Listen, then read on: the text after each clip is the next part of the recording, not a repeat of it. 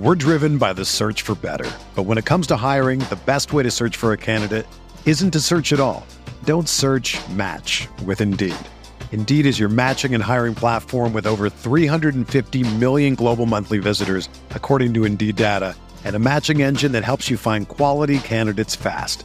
Ditch the busy work. Use Indeed for scheduling, screening, and messaging so you can connect with candidates faster. Leveraging over 140 million qualifications and preferences every day, Indeed's matching engine is constantly learning from your preferences, so the more you use Indeed, the better it gets.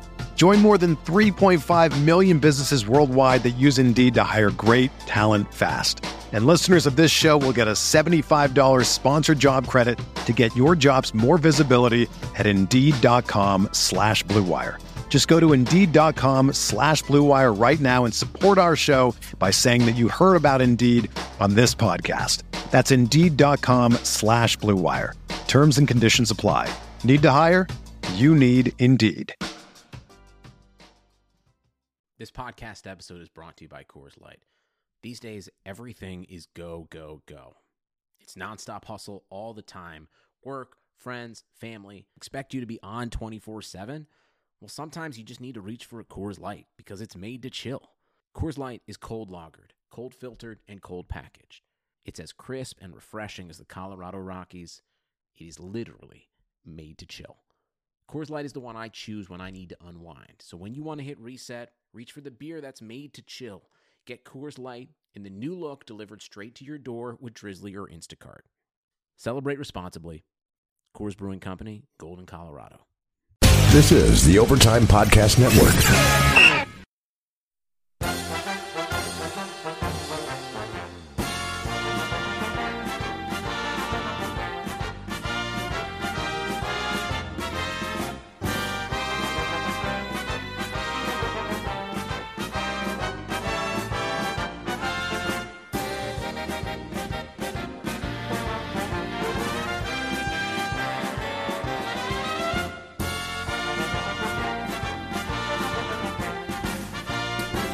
Welcome to another edition of the Bear Report podcast presented by Overtime Media. I am one of your hosts, Zach Pearson. I'm joined, as always, by co-host Aaron Lemming. Aaron, man, we didn't want the season to end, but God, it's just Sunday. The Bears couldn't beat the Eagles. They blew it. Cody Parkey missed a field goal, and it was just all downhill from there. You know, man, it's amazing because it's like the game was, we're recording this on a Wednesday, and, the game was Sunday. It's been, about 3 actual calendar days since they lost, and it feels like an eternity. It feels like the Bears season was weeks ago, and it's one of those things. I think, at least going into it, I think a lot of us, if you would have told a lot of people that the Bears would have been 12-4 and they would have made the playoffs, regardless of what they did in the playoffs, I think a lot of fans would have taken that. But I think that obviously with everything that happened and, all the hype leading into it and the fact that the Bears were a lot better than people thought, and because of their defense, because they played a home game, I think people are at least expecting a win. So, in some ways, it's like this season was an absolute win. I don't think there's any way around that. But at the same time, I think that everybody can agree, especially with the way that it ended. It was just a disappointing way to go out. Yeah, I told you before we even recorded the show, I said, when Parkey missed that kick and the double doink, I kind of sat in the press box and just kind of stared as, the Eagles knelt and ended the game essentially, and they're out there celebrating.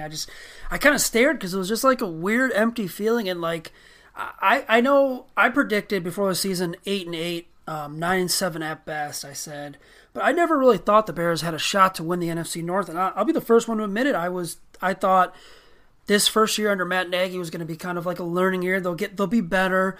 They'll reach the 8-win, maybe 9 wins, and then kind of miss out on the playoffs, just be in that wild card hunt. But once we got into November and the playoffs became like a possibility, and winning the division became a realistic possibility, I think the hype around the team and the excitement and the expectations obviously grew. And even going into that final week 17, you thought, okay, this team is a legit contender, and for it to just end that way, just like a lot of emotions, and not only for myself, all of Bears fans, I'm sure, went through all these emotions where now what? Like, now we're in the off season, because at least in years past, like, I don't know how it was for you. I'm sure it was probably the same. You were probably working on off season articles in week 13, week 14, and getting ready for that? Well, if we're being completely honest, I mean, the last 3 years up until this year, I was already doing draft stuff in October and looking at free agency stuff in October. I mean, that was just kind of the way it went. And I think it's more one of those things, at least for me, and I won't speak for everybody, but for me, it's one of those things I'm more than satisfied and somewhat surprised at how well the Bears did this season. I'm not disappointed. I mean, I'm disappointed that they lost, but I'm more disappointed just at the fact that the season came to such an abrupt end. You know, like the Bears season is over with. I mean, we'll have in 7 months, we'll have, training camp and preseason games to talk about, but I mean, we're 8 months away from the Bears even playing another regular season game. And that's a long time away. And I think that's kind of more of what I've been dealing with most of the week, is just in terms of, okay, yeah, they lost. It sucked. The way they lost really sucked because, at least for me, I mean, for most people that they know if they listen, I'm in California. So I don't get to hear all the day-to-day stuff that goes on the radio and all that stuff. So if the Bears would have lost normally, I wouldn't really see much. But the problem is the way they lost. Of course, everybody's making memes. Everybody's tagging me on Facebook. I had people coming up to me at work basically either, kind of doing the, oh, I'm sorry, kind of rubbing it in thing or whatever it was. It's just like it's more of how they went out. And then, like I said, just the realization that I mean, and we'll get to this later on, but it's just one of those things where the season's over, and quite frankly, I'm not really ready to go into the offseason. I'm not ready to sit here and anticipate, especially looking at the Bears situation. They're not going to have a ton of money. They have enough money to where they can do things, but they don't have a ton of money. They don't have a ton of draft picks. I mean, really, this is going to be a much more mellow offseason than what we've seen in years past. And, I mean, that's going to kind of make things drag on as well. I hate to say it, but I'm kind of hoping the White Sox actually do something of worth over the next few weeks with, Manny Machado or something, just so they can give me something to look forward to in terms of sports to at least get us through the next few months until we can get into free agency. Right. I'm sure there's some people in Chicago that are kind of with you. And, yeah, you hit it right there. I mean, we probably have 32 more podcasts until actual Bears preseason games matter, which sounds like forever. We do a podcast a week. So 8 months until preseason, maybe a little less than that. Go ahead. When it's all said and done. So you got 7 months until preseason. You got about 6.5 until training camp, and then you got about 8 until the regular season starts. So it's a long way away, man. That's a lot of time. Yeah, it definitely is, and like you said, it's going to be kind of not. I don't like to use the word boring because I think there's a lot of stuff that still goes on in the offseason, but it's not going to be as exciting as what we've seen just because, the Bears are kind of strapped for that cash. They don't have the first or second round pick, but yeah, we're going to discuss that a little later. We have a jam-packed show because some big news broke today. We're going to get into that in a little bit. We're going to talk about the game a little bit, and then we'll get maybe a little into the offseason. I want to get your thoughts on these remaining playoffs, but before we do that, let's take a quick break to get you informed on our sponsor. The Old West is an iconic period of American history. I'm Chris Wimmer. Join me on the Legends of the Old West podcast to hear the true stories of lawmen like Wyatt Earp, Bass Reeves and the Texas Rangers, outlaws like Jesse James and Butch and Sundance, and Native American battles of the Lakota, Comanche, and Apache. We use cinematic storytelling and sound design to bring these stories and many more to life. Subscribe for free on Apple Podcasts, Spotify, or wherever you're listening now. And welcome back into the Bear Report podcast. Aaron, let's get right into it today. Just a couple days after the Bears lose to the Philadelphia Eagles in the NFC wildcard round, news broke this morning that defensive coordinator Vic Fangio is going to be the next head coach of the Denver Broncos. What are your initial thoughts on that right away when you heard that news? Well, first of all, from an unselfish standpoint, absolutely good for him. I've been on record many times on Twitter, on the boards, everything. I didn't think there was any way in hell. I figured he was going to get some interviews. I was actually only surprised he only got the one, but I didn't think there was any way he was going to get the job. Now, what I will say is that I don't think Denver is a very good situation. I really don't. Denver's entire head coaching search didn't make much sense to me. You interview a guy like Chuck Pagano. I mean, he was kind of a favorite. Then Mike Munchak. I mean, you're talking about guys that, especially Mike Munchak. I mean, he was not successful in his first go with Tennessee. Chuck Pagano, I mean, his last 2 years in And Andy, granted, the talent wasn't very good there, but I mean, he wasn't very good. I mean, there's just, I don't know, man. There's overall thoughts, I guess, would say that I think the Bears have a lot of defensive talent. So I'm not worried in terms of the fact that they can't, that they're going to lose him. Whatever else, they're going to lose him, and then all of a sudden all the talent's going to go away. But I'm also at a point where I'm very interested to see who they hire, because the issue with this, and I'm sure you can talk a little bit more about this as well, but I mean, so the thought was always that if Vic Fangio left, okay, that's fine. Todd Bowles got fired. Todd Bowles will come in. He's a great defensive coordinator. He's a little bit more aggressive. I think he would have fit the Bears very well. He would be, a great fit. And then all of a sudden Bruce Arians gets hired in Tampa Bay. And it looks like he was going to go be the defensive coordinator there. And then Greg Gabriel actually came out this morning, and he was dead on with it. I got to give it to him. He's dead on with his information when he said that no decision had been made. But ultimately what ended up happening is, Vic Fangio got the job. The Bears, turned around and talked to him. He was their plan A. I mean, there's just no way around it. Todd Bowles was their plan A. And ultimately, Todd Bowles had already given a verbal confirmation to Bruce Arians. He hadn't signed a contract, but he gave his verbal confirmation, and he's a man of his word. He's got a lot of loyalty. Credit to him for that, and basically said, okay, well, I'm going to Tampa Bay. So here we are. And now the Bears are looking for a defensive coordinator. And I got to be honest, I'm not overly enthralled with a lot of their options right now. Yeah, I mean, so when the news did break that Fangio was leaving and going to Denver, yeah, I'm excited for him because I think he deserves a head coaching job. But at the same time, right after that excitement, happiness for him, there was the news that Todd Bowles, could possibly decide between Chicago and Tampa Bay. There was multiple reports of that out there. And you kind of felt like, okay, if the Bears have fallen to Todd Bowles, I think that's a good situation for them. He's a guy that can come in, run this defense well. There probably won't be a big drop-off. And, the Bowles watch probably was, lasted about 2.5 hours, and then Bruce Arians is doing his press conference and talking about how him and the defensive coordinator get along and how he's bringing them and talking to him, and there's the agreement for the past 6 weeks that if Arians does get a head coaching job, he's bringing the former Jets head coach with him. So that kind of all died out, and now the Bears are in a situation where probably the top guy on their list is gone. They're going to look maybe to hire within, and if they do, Ed Donatell is the likely candidate, but at this point, it seems like he's pretty much off for Denver with Vic Fangio. Yeah, it's going to be interesting. I mean, I've been digging around for info and really haven't been able to find out much. But what I will say is, and he's a friend of mine, and I think he's a friend of yours as well. Jeff Hughes of the Bears blog had just tweeted out something recently that he thinks it's going to be Donatell, which is interesting because Brad Biggs also put something out earlier that basically said he's either going to be Bowles or Donatell. We'll see. And that's kind of my thing too. Is, I mean, you can always go internal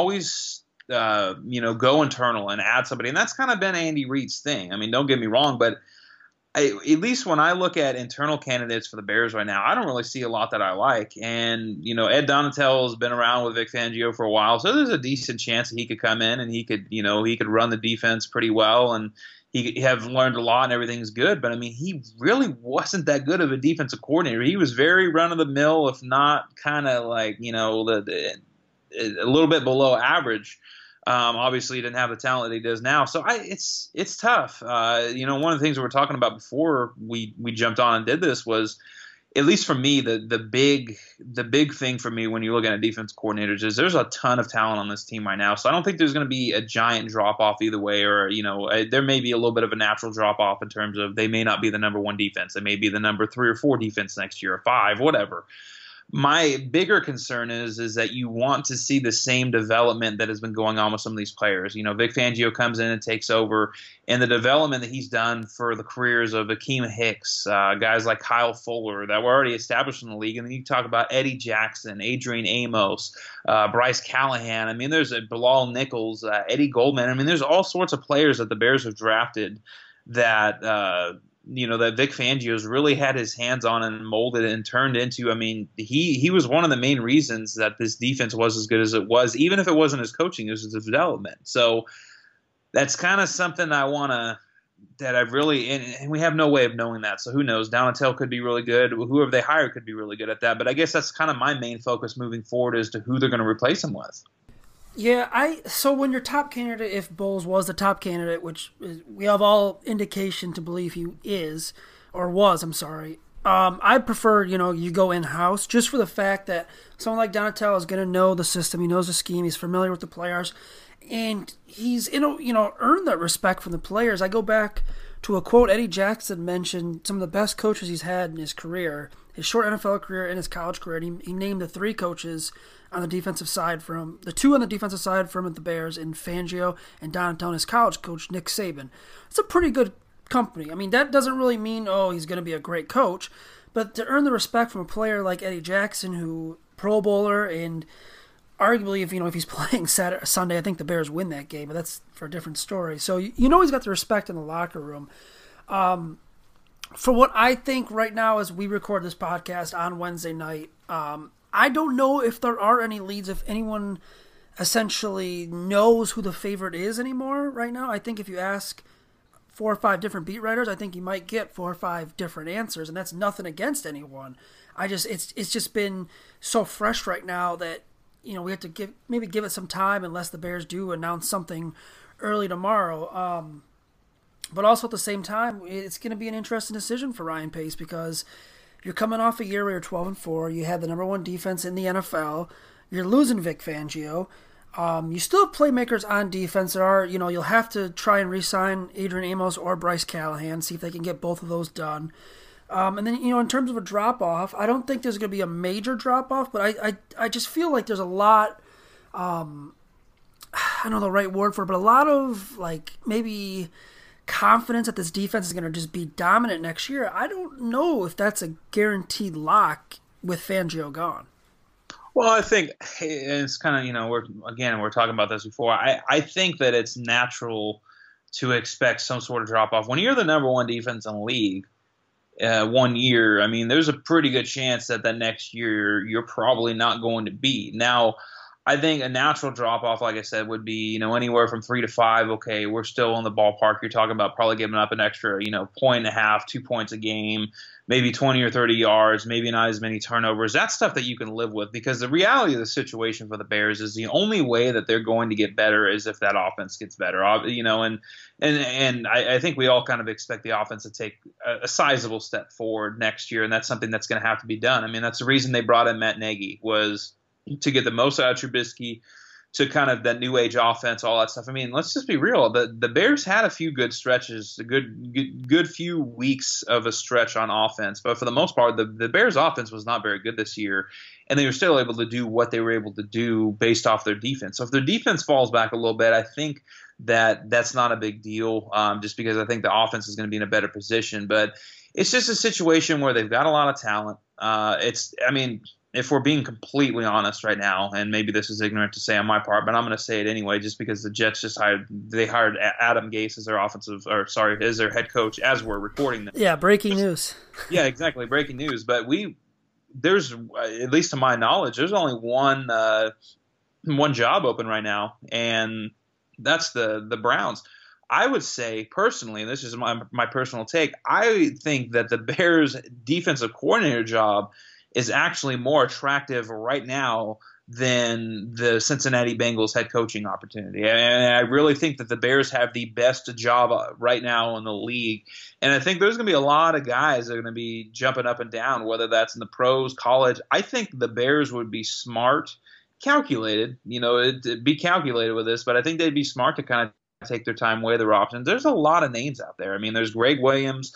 A lot of people mentioned Rex Ryan. I have no interest in going down that road for multiple reasons. Vance Joseph, Steve Wilkes, Chuck Pagano, who's been a pretty good defensive coordinator, over the years. There's so many names out there, and like I said, none of them are really sexy. None of them is Steve Wilkes, and maybe that was just a personal favorite of mine. But there's still a lot of good names out there, and there's a lot of guys. I mean, you can kind of mix and match what you want to do. Now, personally, I want to see a little bit more of an aggressive defense, especially late in the games. If that was the one knock that I had on Fangio, that would definitely be it. But I also think that when you're looking at defensive coordinators, I think a big thing to keep in mind here is don't focus so much on if they're running a 3-4 or 4-3, because most good defensive coordinators are able to go from 3-4 to 4-3. That's not really a big deal, especially when you're talking about the fact that most defenses are playing nickel right about 70% of the time. But I would be more concerned about whatever defensive coordinator they bring in, what kind of coverage scheme is that? Because that's the one big thing with Vic Fangio and with Ed Donatell is they play mainly zone for the most part. I mean, that's the thing a lot of people don't know. So he kind of melded to what the Bears had. And I think, especially when you're talking the secondary, I think that's a big thing to keep in mind moving forward. You have Kyle Fuller locked up for a long time. You have Eddie Jackson, who's going to be here for a long time. You want to be able to fit your coverage scheme in a lot better than you're worried about what kind of front you're going to run, because really that's not going to matter all but 30% of the time at best.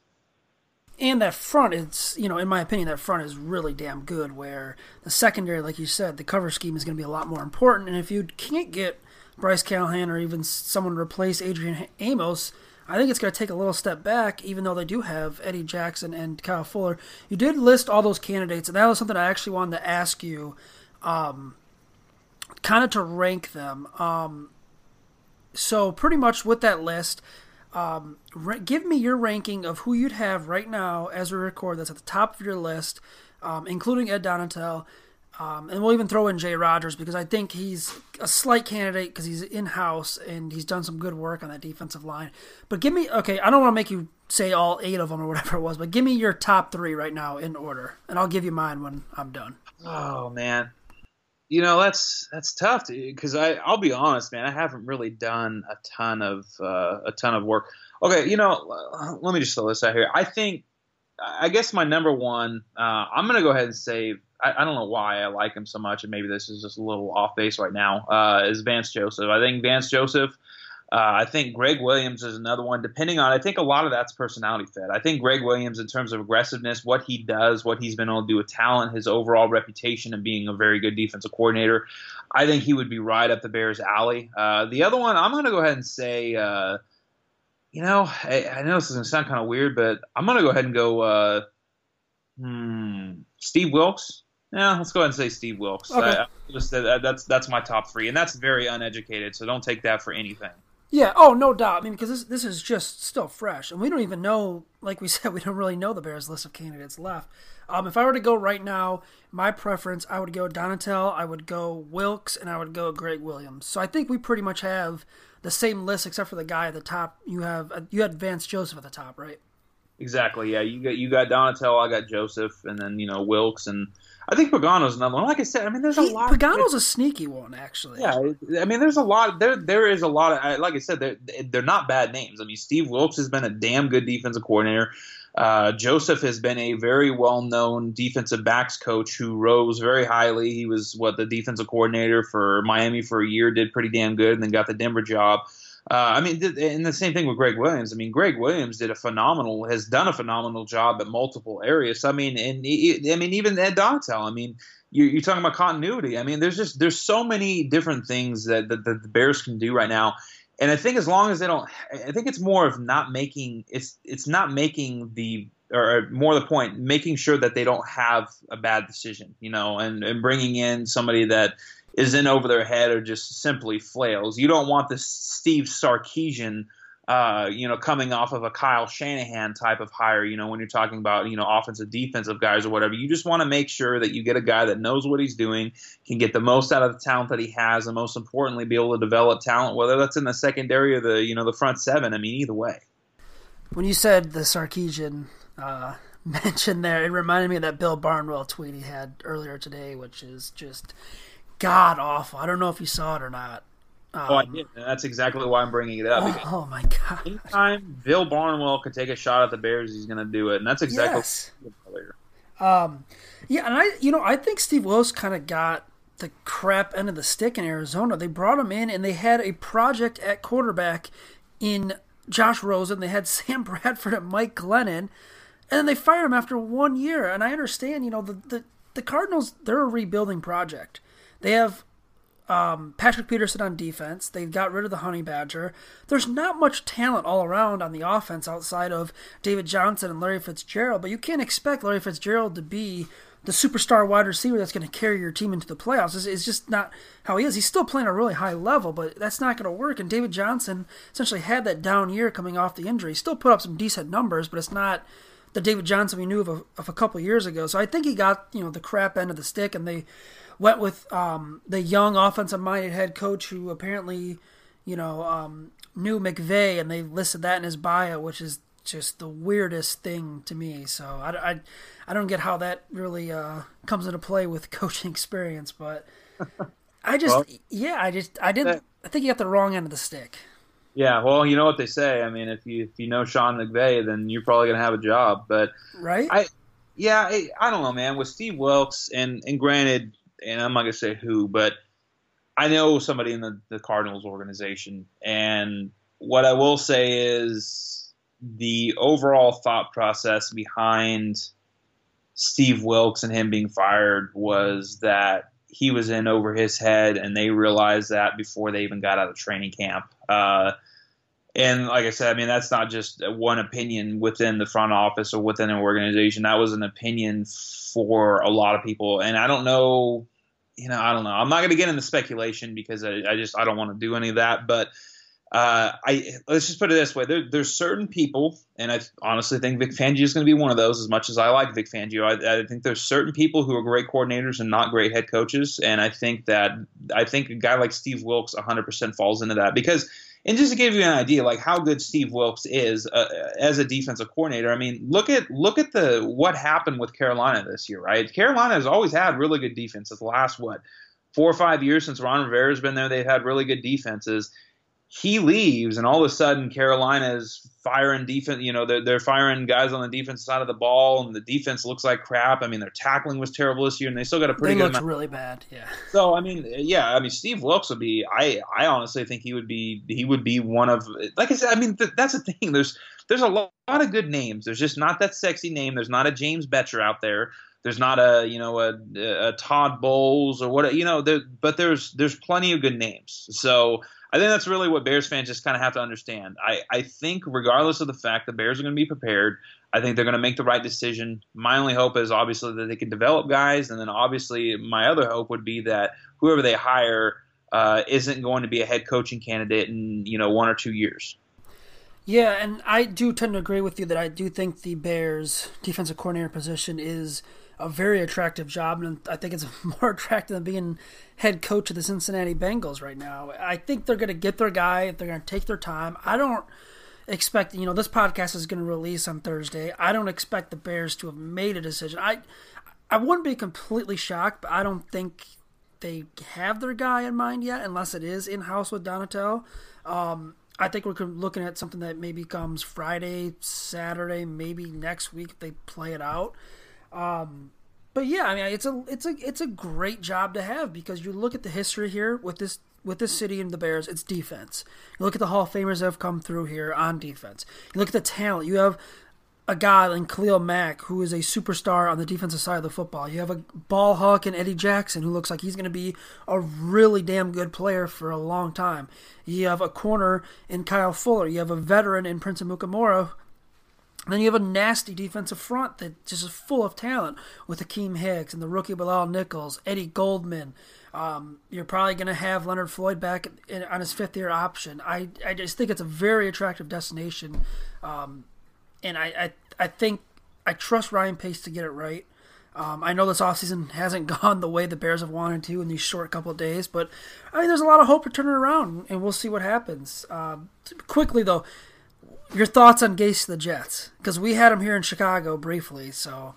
I have to be honest, man. I've never really been that impressed with Adam Gase. I thought what he did with Jay Cutler was basically make him a game manager. Like everybody was, oh my God, he was so good with Jay Cutler. The only reason that people thought he was good with Jay Cutler is because Jay Cutler didn't turn the ball over. I think when you look at what he did in Miami, I think, and speaking of Miami, I think that them and the Bengals are the only two jobs still available right now, and there's damn good reason for that because both of those franchises, in my opinion, are dumpster fires. But I don't know, man.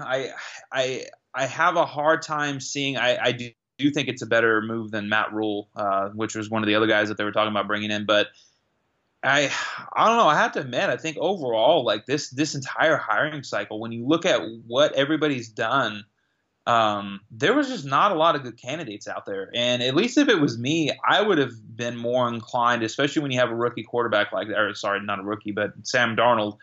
I would be more inclined to bring somebody who's at least a little more well versed with dealing with, I wouldn't say young quarterbacks, but I guess kind of bringing up quarterbacks, because that's the thing. Everybody talks about Adam Gase with Peyton Manning. Well, everybody did well with Peyton Manning. That's just kind of the thing. But at least with Mike McCarthy, and everybody can say what they want to say about him now. Maybe his offenses, haven't changed in a while. But he was there through a big portion of Aaron Rodgers, developing and all the different things that he did. Aaron Rodgers is about to be, Hall of Fame quarterback when he retires. At least for me, I think having stability within the organization and having somebody who knows offense pretty well and has a hand in developing quarterbacks, I think would have been my choice. But maybe I'm wrong. Well, the trend also continues. Obviously, Fangio is the defensive coach. So the Broncos went primary defense with that hire.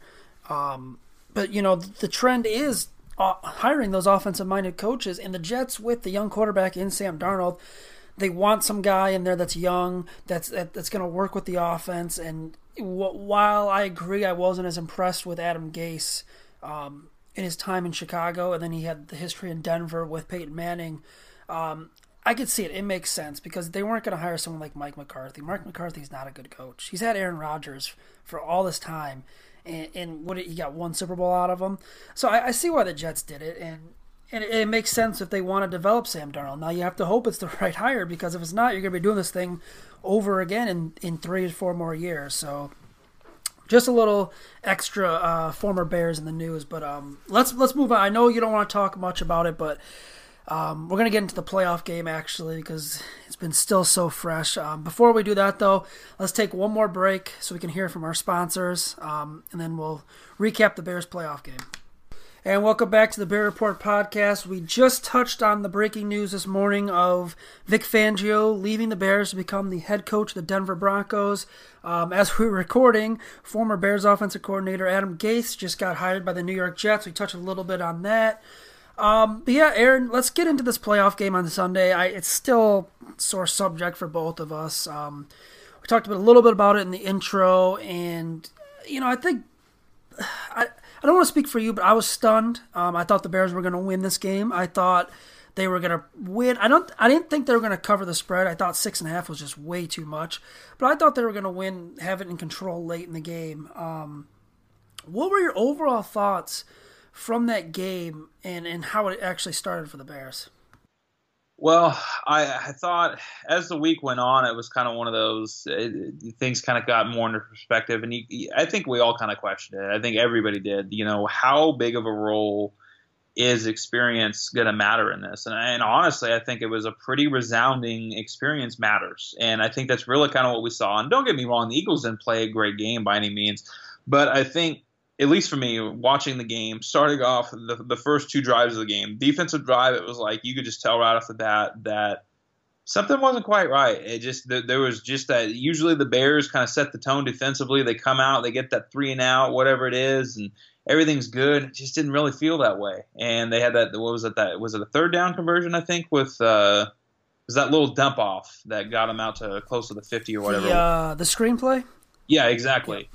And you had that, and you're like, all right. And then the Bears get the ball, and just watching that offense, you could tell right off the bat, I was like, well, Matt Nagy is not going to call a good game. And I think that's really what it came down to, is that I think my overall thoughts for the game was, I think the Bears, quite frankly, if we're being honest, I thought the Bears looked pretty unprepared for the most part. I thought they looked sloppy.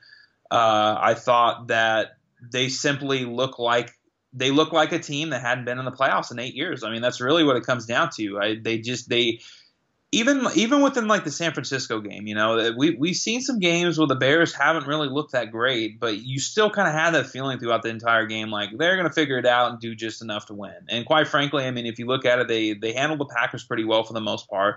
They absolutely handled the Vikings. They handled the Rams even for as sloppy as that game was. And then you look at just you look at this game against the Eagles, and at least to me, and maybe it's just my pessimistic nature, but there was never a time in the game where I'm like, yeah, the Bears are going to win this game. Like there was just that feeling like this is going to come down to something, or they're going to lose close, or whatever it is. But I never really had a feel from it, especially after those first two drives. I never thought the Bears were really truly in control, and that's something that we really haven't seen from them in a while.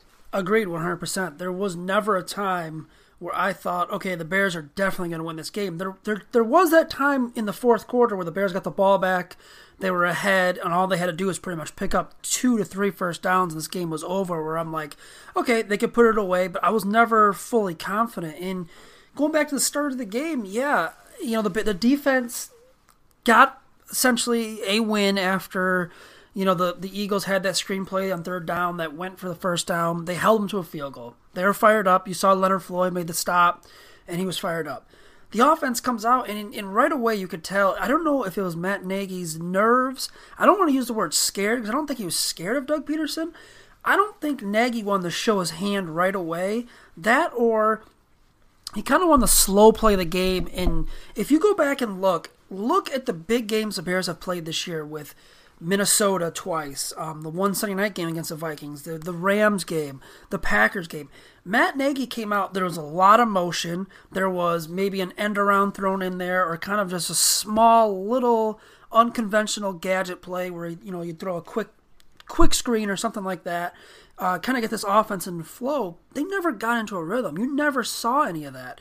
You saw a lot of just quick short throws outside the numbers that the Eagles were really good and were ready for. And the adjustments were made, but they were made, in my opinion, way too late in the second half. That Eagles secondary, 30th in the NFL in passing yards given up going into that game.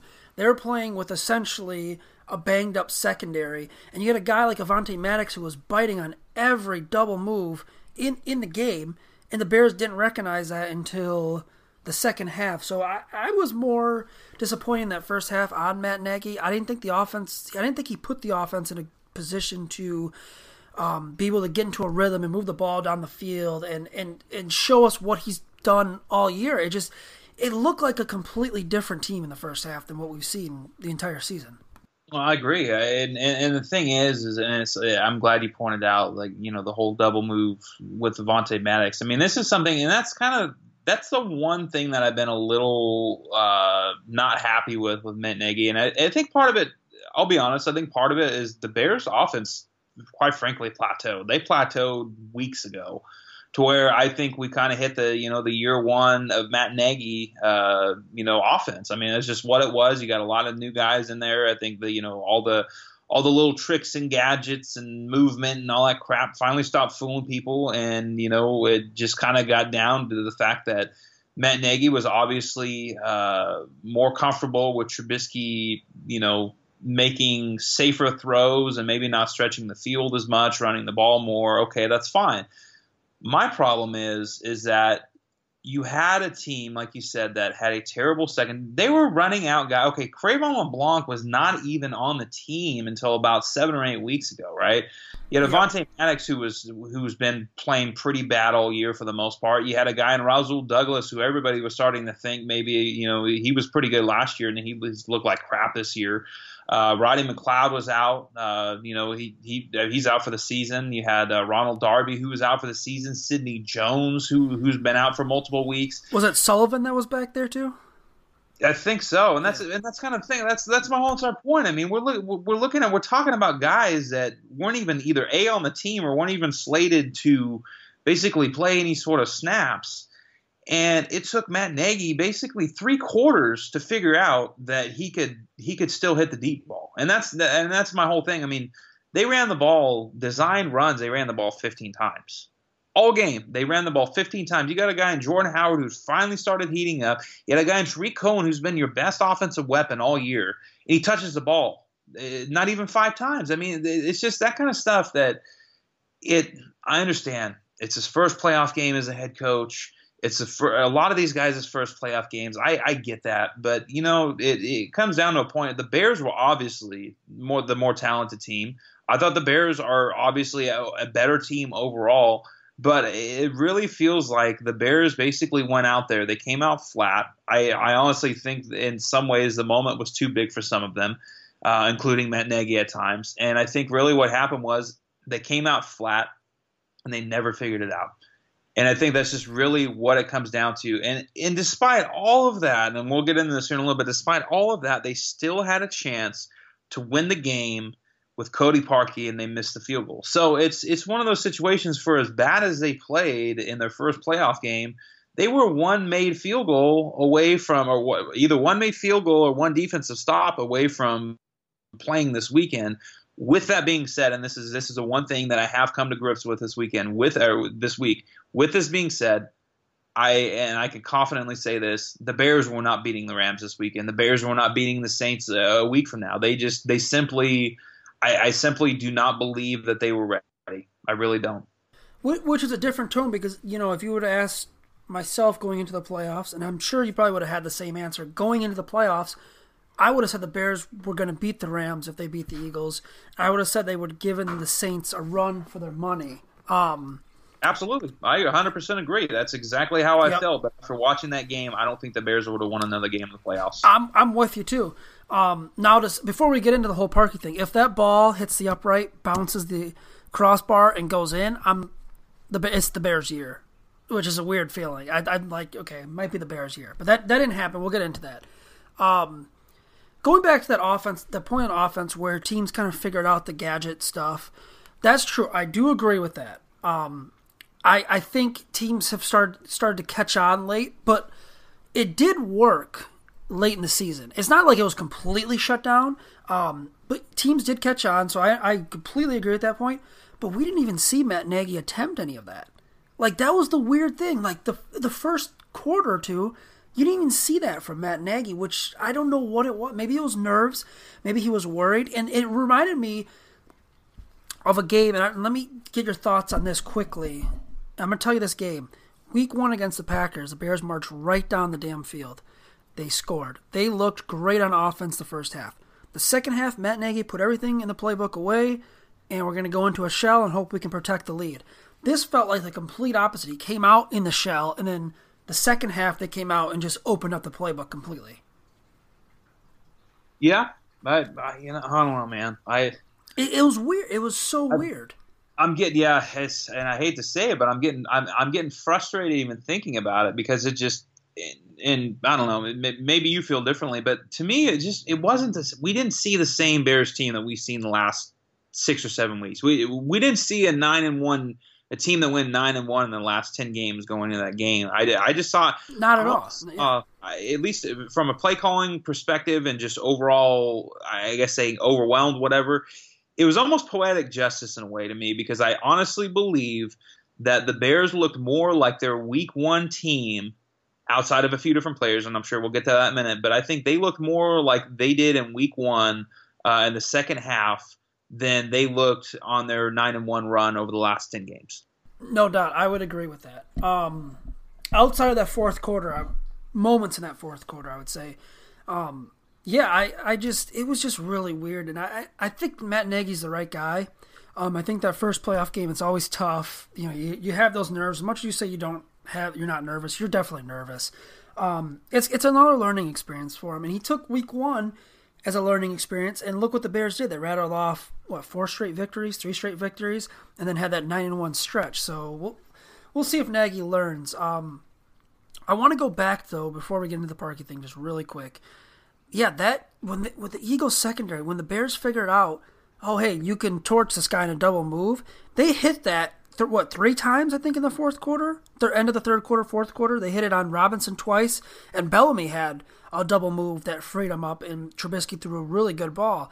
It was so frustrating seeing Mitch just be so good in that second half, and then compared to what they were in the first half, and what could have been if Nagy would have opened up the playbook. Maybe he was scared Trubisky was going to make a mistake. I don't know. It just seemed like Nagy just was not aggressive. Like you said, though, the Bears did have a chance with all that went wrong in the first half. The Bears are holding the lead. They come out. The Eagles come out. The Bears, I don't know if it was a 3-and-out in the fourth quarter. I want to say it was either a 3-and-out or the Eagles ran 6 plays and then had a punt. The Bears had the ball back just over 6 or 7 minutes, and the offense had a chance. Put the game away with a couple first downs. What happens? Kyle Long misses a block in the gap. Loss of 3 or 4. A sack on the blitz. A loss of 5 or 6. And then a short dump off where the Eagles essentially, it was 3rd and 20, and the Eagles essentially played 10 yards off the line of scrimmage and said, all right, try getting it. You're going to give you these 10 yards and try getting it past us. The Bears had their chances. When that drive ended and the Bears had a punt, there was just a bad feeling that here we go again. The defense is not going to be able to stop them here. And then you look and Pat O'Donnell shanks a punt about 35 yards out of bounds and gives the Eagles great field position. Yeah, well, and I think that's another thing to kind of point out here is that 3-and-out, you come out, you make the stop, everything looks like it's going in your direction. The Bears had a chance to put the game away, and that's another thing. That's something that they have been doing in weeks past, where they come out and they put the game away. And it was like that stupid run that didn't go for anything. Then Trubisky gets sacked, and then they dump it off, and then the punt. And you saw the punt, and it's like it lands at the 40, and you're just sitting there thinking, okay, well, I think we know how this is going to end, at least on the drive. And it's amazing. I mean, they get all the way down there, and they almost make the stop. But I guess my bigger thing here is that the Bears special teams, and that's another thing that I think maybe we overlooked a little bit all season because things were going so well. The Bears special teams has been crap for most of the year. And the thing is people can point and say, okay, well, O'Donnell did have some good punts in that game. And, whatever else. But the reality of the matter is it seems like anytime the Bears actually need O'Donnell to have a good punt, he never has a good punt. He's inconsistent. If you look at his stats, he was middle of the league this year. I think he was actually the bottom half of the league this year in net average and overall average in punts. Inside the 20, I think he was right around average as well. I mean, the reality of the matter is the Bears' new staff took over and they said, okay, they looked at O'Donnell and they went after, and I don't think a lot of people remember this. They went after Kevin Huber, the punter for Cincinnati. They wanted somebody else. They wanted an upgrade, and ultimately ended up having to settle. And I think that's kind of going to be a big thing this coming offseason for the Bears. They have got to get their special teams figured out. I mean, obviously, we know the rest of the story. Trubisky goes down. They get in a position to where the Bears have to kick a 42 or 43-yard field goal. Either way, the overall percentage of making that kick around the NFL is over 90%, and Cody Parkey misses it. And it's just – I mean, there's two things that I dissect here, and I'm sure we probably better do this quickly because it seems like we're probably getting close on time here. We can look at the positive here and say, holy crap, Mitchell Trubisky came out of nowhere and really surprised me. I mean, I'm a big Trubisky fan, but I'll tell you what, one thing that's making me real happy moving into this offseason once I get over this loss is the fact that he led the Bears with 115 yards and passing yards in the fourth quarter alone. He had some big drives. He had some big throws. Really, I mean, he was – let's just put it this way. If Cody Parkey makes that kick, we're talking about – and I think the national media is, even though a lot of them are still trashing Trubisky right now, I really think if Cody Parkey makes that kick, we're talking about how damn impressive Mitchell Trubisky was in that last quarter. Because, man, what he was able to do – 2 out of those 3 drives and some of the throws he was able to make, some of the decisions that he was able to make. I mean, that was prime Trubisky in the biggest moment of his life, in his career period. And he came out and he showed, at least to me, he showed a lot. The throw on that drive to get him into field goal range to Allen Robinson in that tight window between 2 defenders, that's the type of throw. With all the mistakes Trubisky's made this year and the times where he's looked bad, that is one of those throws. That one, I go back to a 3rd down where he hit Taylor Gabriel over the middle and just delivered a strike. Those are the 2 throws that make you look like, oh my God, this kid can be a really good quarterback. And that was promising to see. And you're right. If Cody Parkey doesn't doink it twice, which we all should have saw coming, we all should have seen this coming. I don't understand how it's a surprise to many people. And nothing against Cody Parkey. I understand he faced the music after the game. He stood up. He could have easily left that locker room before the media even got in there. He was the first one to talk.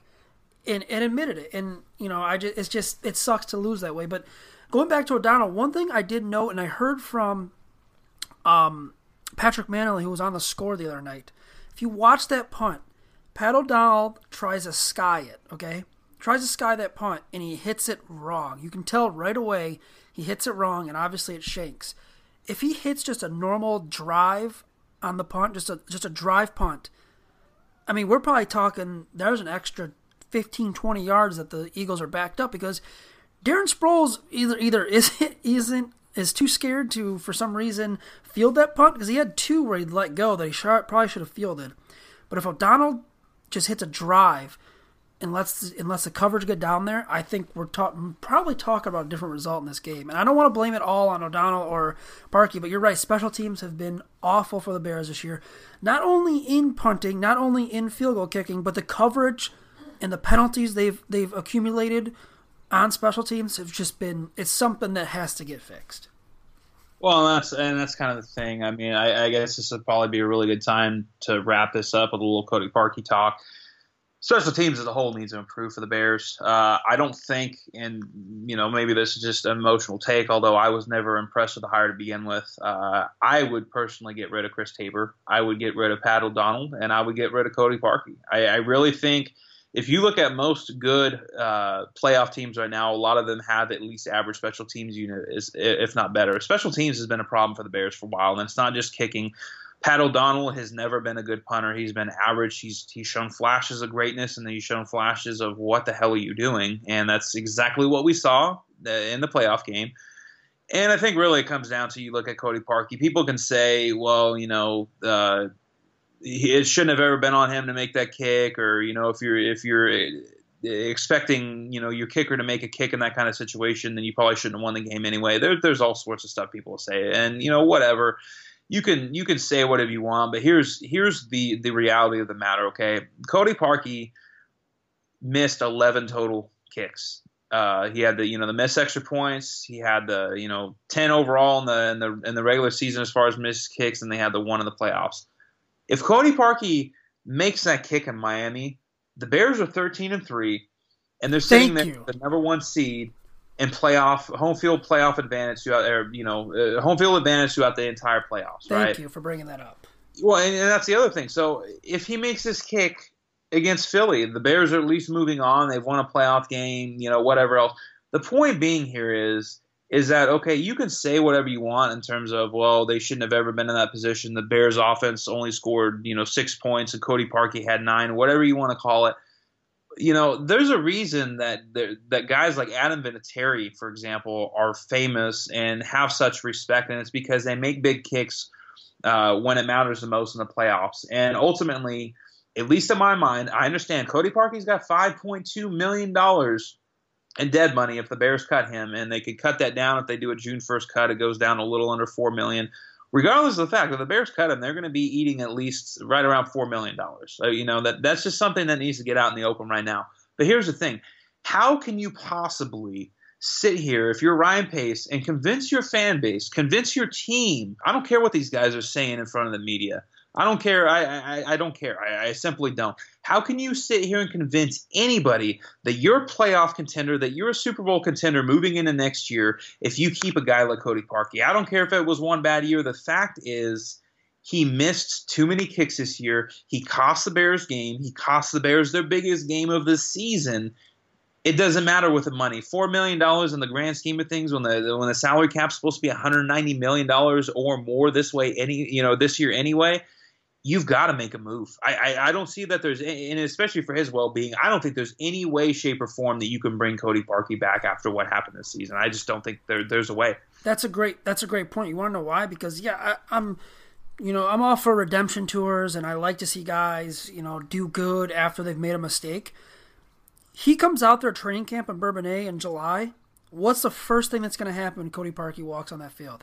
He's going to get booed by Bears fans. It's going to completely just – I don't know how much confidence he has left after that missed kick, but if he had any, it's just going to completely diminish all of that. You can't send him out there on training camp and let the fans do that to him. It's just you got to move on. You can't go into next year. You have if you're Ryan Pace and you truly believe your team is ready to take this next step and be a legit Super Bowl contender, you have to fix the one. Well, you have to fix the whole unit, but you have to fix now. Kicker is the most important position in the offseason for them. I mean, it becomes the biggest need for them, in my opinion. I'd say that's 100% accurate. And there's one guy, and we'll get into this more as the offseason moves along. There's one guy that if he's available, and I'm telling you right now, I've talked to a few different people, and everybody's kind of echoing the same thing. There's mutual interest between Robbie Gould and a Bears reunion. Obviously, you'd have to work out the logistics of all that, and that's assuming that the 49ers don't place a franchise tag on him, which could happen. You'd also need somebody who could actually do kickoffs because he doesn't do kickoffs anymore. But there's one guy, man. I mean, if they're willing to sink $7-8 million, into kickers this year, because you're still going to have to pay Gold probably $3 or $4 million a year for this 1 year, then he's probably the one guy that you want. But I mean, either way, you simply cannot bring Cody Parkey back. And the one thing I want to close with Cody Parkey, that a lot of people are making excuses. Oh, the kick was blocked. Okay, but here's the thing: the kick was blocked because of the loft on the ball. The kick wasn't. It was too low. Exactly. Well, that's the thing. The kick wasn't blocked because Trayvon Hester penetrated through the line and jumped up in the air and blocked the punt. Trayvon Hester threw his hand up in the air and got a hand on it. And then that was as simple as that. There was no penetration on the line. It's still up to Cody Parkey, and Jay Feely's the one who tweeted this out, who was a kicker, who knows exactly what he's talking about. He was hired to be an analyst for kickers on these NFL broadcasts. Said it's still on Cody Parkey. It doesn't matter if it was blocked or not. The block was still on Cody Parkey. The fact that he missed 11 field goals, the fact that they didn't have a first round bye to begin with, the fact that they're not playing this weekend. A lot of that is on Cody Parkey. I feel bad for the guy. He seems like a great dude, all that stuff. With that being said, if you're a Super Bowl contender, you consider yourself a Super Bowl contender, you got to get a new kicker. It's as simple as that. Agreed. And Hester, the guy that blocked it, I believe he's only 6'2", 6'3", and he didn't get – I mean, it's not like he's jumping through the sky on that. I mean, he barely got off the ground. No offense to him. He made a hell of a play, but Cody Parkey's kick was way too low. And look at the one that they called timeout on. That one barely got over the crossbar. Staley caught it. Staley caught that ball, so I wonder if Cody Parkey thought maybe I'm going to have to kind of line drive this one or get it just a little lower, because he did arch the last one and barely got over the post. I hate to end the podcast on that bad memory, but we're gonna wrap it up. Aaron, are you going to watch any of the playoff games this week? Oh man, I say I won't, but I'm sure I probably will. I don't know, man. I'll admit, I tried watching the BCS game on Monday night, or the BCS, the championship, the college football game on Monday night. I couldn't do it. I tried and I tried, and there's just too much. It's still too fresh for me. So I guess we'll see what happens. The one thing I will say is I will absolutely be rooting for the Eagles to lose this weekend. There's just no other way around that for me, at least. Yeah, to be honest, I don't know who I want in the NFC. I'm kind of hoping it's I'd like to see the Rams, honestly.